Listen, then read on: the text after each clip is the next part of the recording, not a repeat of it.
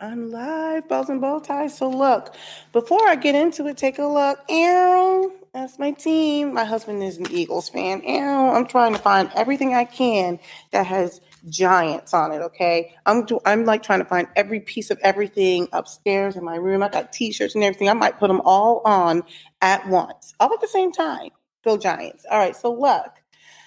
Um, so this was the thumbnail you selected to get in here, okay? First date. So what I'm going to do is for the next few minutes just tell you I dated my father first. Yeah, my first date, I was 15, 16. I was still awkward. My first date was with my father. And I remember it because he was big into contemporary jazz, okay? And I remember I was allowed to listen. So I grew up on a lot of contemporary jazz, R&B, obviously my parents' generation stuff. And I also listened to a lot of gospel. So I remember the first time I bought my own CD. It was Naughty by Nature, and I was playing, you down with OPP? But my father took me on a date. Now, let me just say, my father was not a perfect person. He had his own set of dysfunctions and traumas and everything else in his life. But my first date was with him. And I remember, excuse me, I have a cold. So we got together. Or rather, we put ourselves together. I got dressed up, and he took me to see. There was a collection of artists in town. It was the Rippingtons, Pat Metheny. And it was one other, I don't even remember. I know I had a good time, but some other artist was there. It was like a collection of artists or something. So we went out to a dinner. I can't remember exactly where it was, but I remember I was listening to the Rippingtons and Pat Metheny because that happened to be who was in town.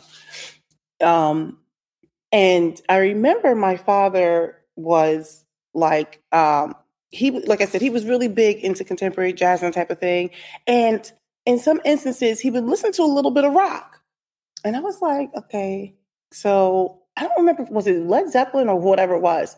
But he was like, listen to the guitar. So he would listen to the drums, listen to the guitar, all that good stuff.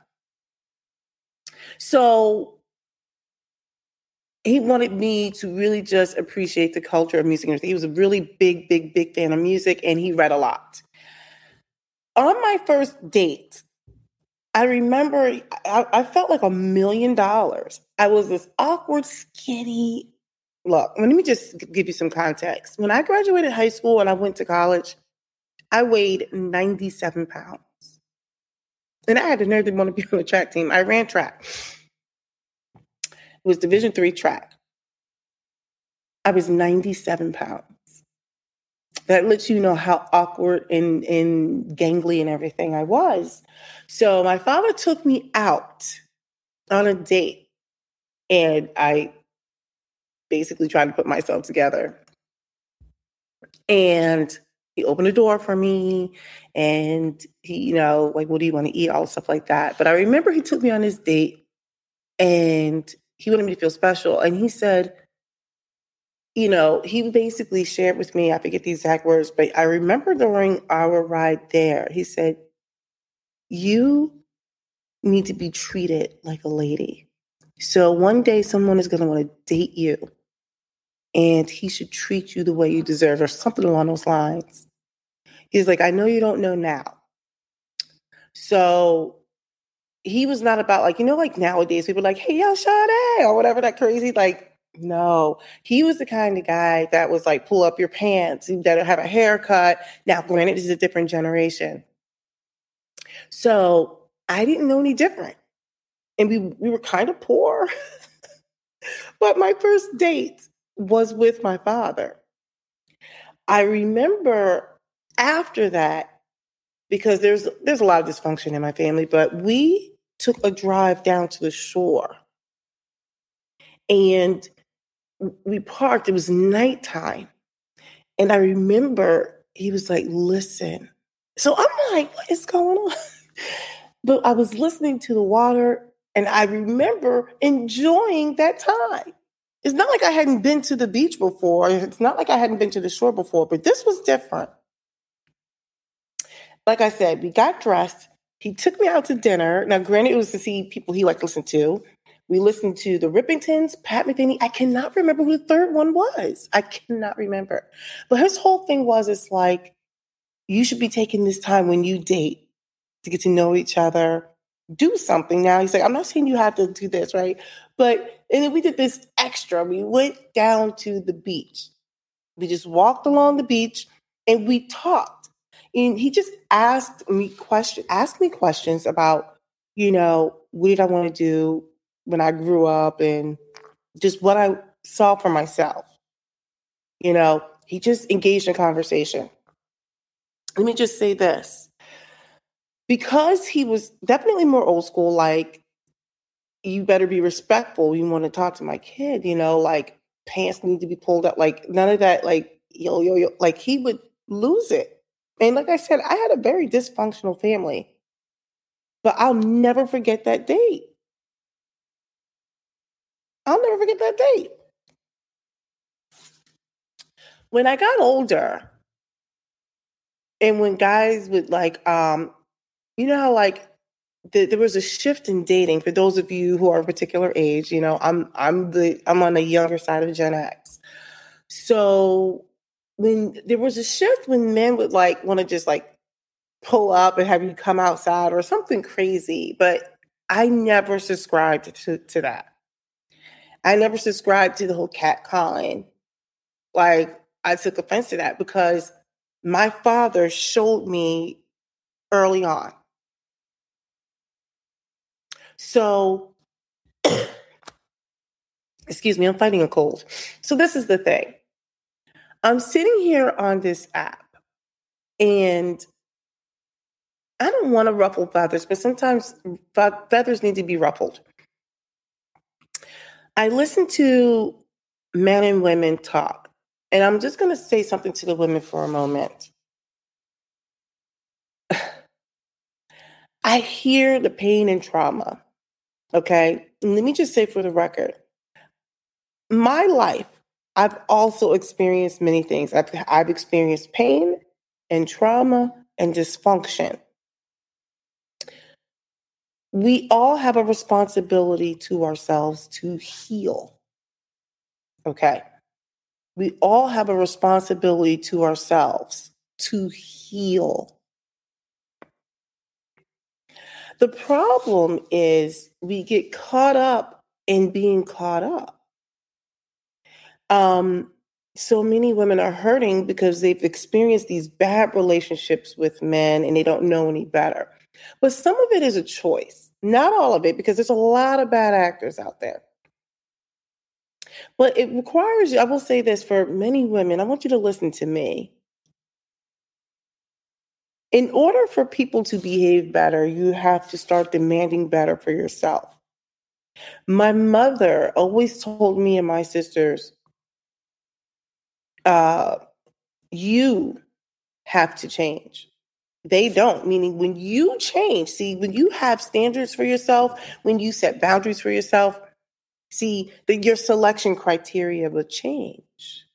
And when we have enough people doing this to the point where it reaches critical mass, the men will change too. Because let me tell you something, women have some mess about them too.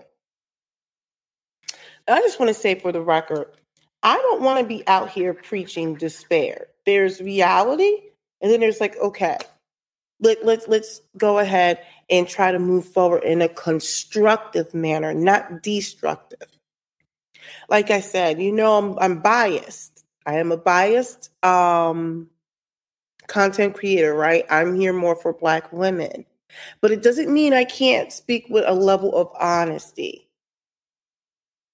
I was fortunate enough, even in my dysfunctional family, to have had the opportunity to date my father. And like I said, he made it clear, you don't go out because somebody has called, oh, hey, you met? Like they can get out of the car. I remember as an adult having to deal with that. Let me tell you something. Check this out. I want you to listen to this. About a year and a half ago, I was on a project, maybe 2 years ago, and there was a man who's in his 50s. let me just say for the record, I won't divulge his name. He was one of the most ignorant men I have ever heard of. He said these ignorant things. I think he lacked in professionalism. He was not a very professional person. He looks like me. Um, and I remember he thought he was coming off as, I don't know what he thought. He basically was coming off as the court jester, if you ask me. He was a little bit like a clown. He sat there and I guess he thought he was gonna corral the men. And he said something like, I was like, yeah, hey, yo, shorty. Now, this is what he's saying in a work environment.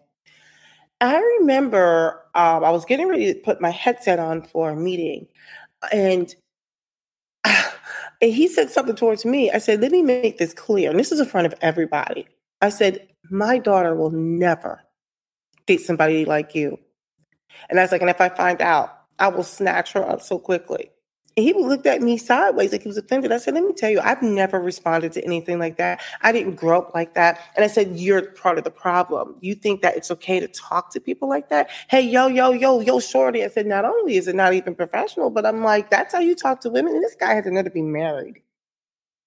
So who knows what that relationship is like?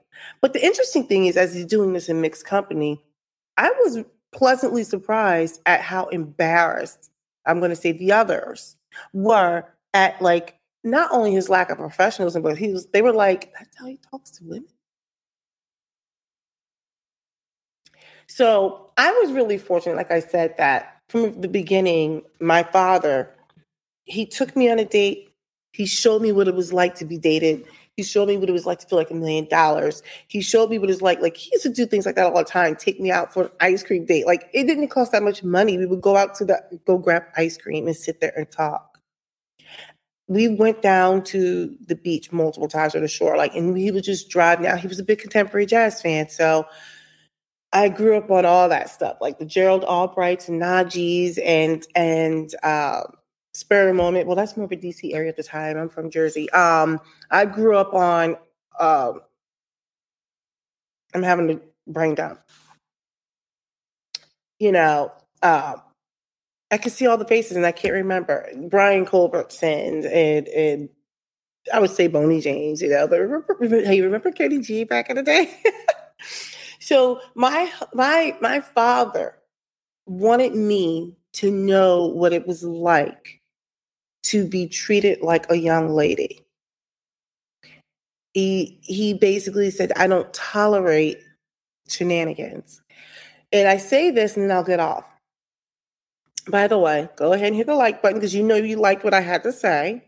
You know you like me. You like me, so go ahead and hit it. And also subscribe. What he said was, you have to make sure that they treat you the way you deserve. And I believe if more women took the time out to say, look, this is how I deserve to be treated. I believe in our community, we don't know how we should be treated. And then also our notions of dating is so skewed. We equate dating, I think, to intercourse. I think people don't understand intimacy doesn't necessarily have to have intercourse involved. I'm trying to keep it clean. This is a family channel. We don't understand that we have to learn to be friends and talk to each other.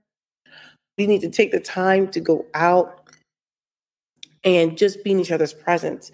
I think in this swipe up era with all of these apps, it's easy to discard people versus when we're in person and we can smell each other. I'm a big smell person. I like cologne and stuff. When you can listen to their voice when they're laughing, you can catch when they're just joking or if they're serious. When people see the way you walk and the way you talk, because even just hearing the way someone's talking is different than swiping up. There's no connection. When people start to just spend time, no ulterior motive, you always have motives of hopefully wanting to take things further, but just talking. All I know was My first date was with my dad. We went to a contemporary jazz concert. We drove along the shore. Like, I remember that night because, like, I remember for whatever reasons we were walking. My father was on my right, on the outside. I was on the inside towards the shore. And I remember I saw the moon and I could hear the water. And it was just so relaxing. And I felt safe. I'm sitting here with my dad at night by the water. And he's just talking. Just talking. All right. Do what you will. Hopefully you enjoyed it. I think more people need to hear messages like this because we're doing something wrong here. We're getting it wrong. Gratuitous shot. Ew, go Giants. All right, so let me get on up out of here. Have a good one.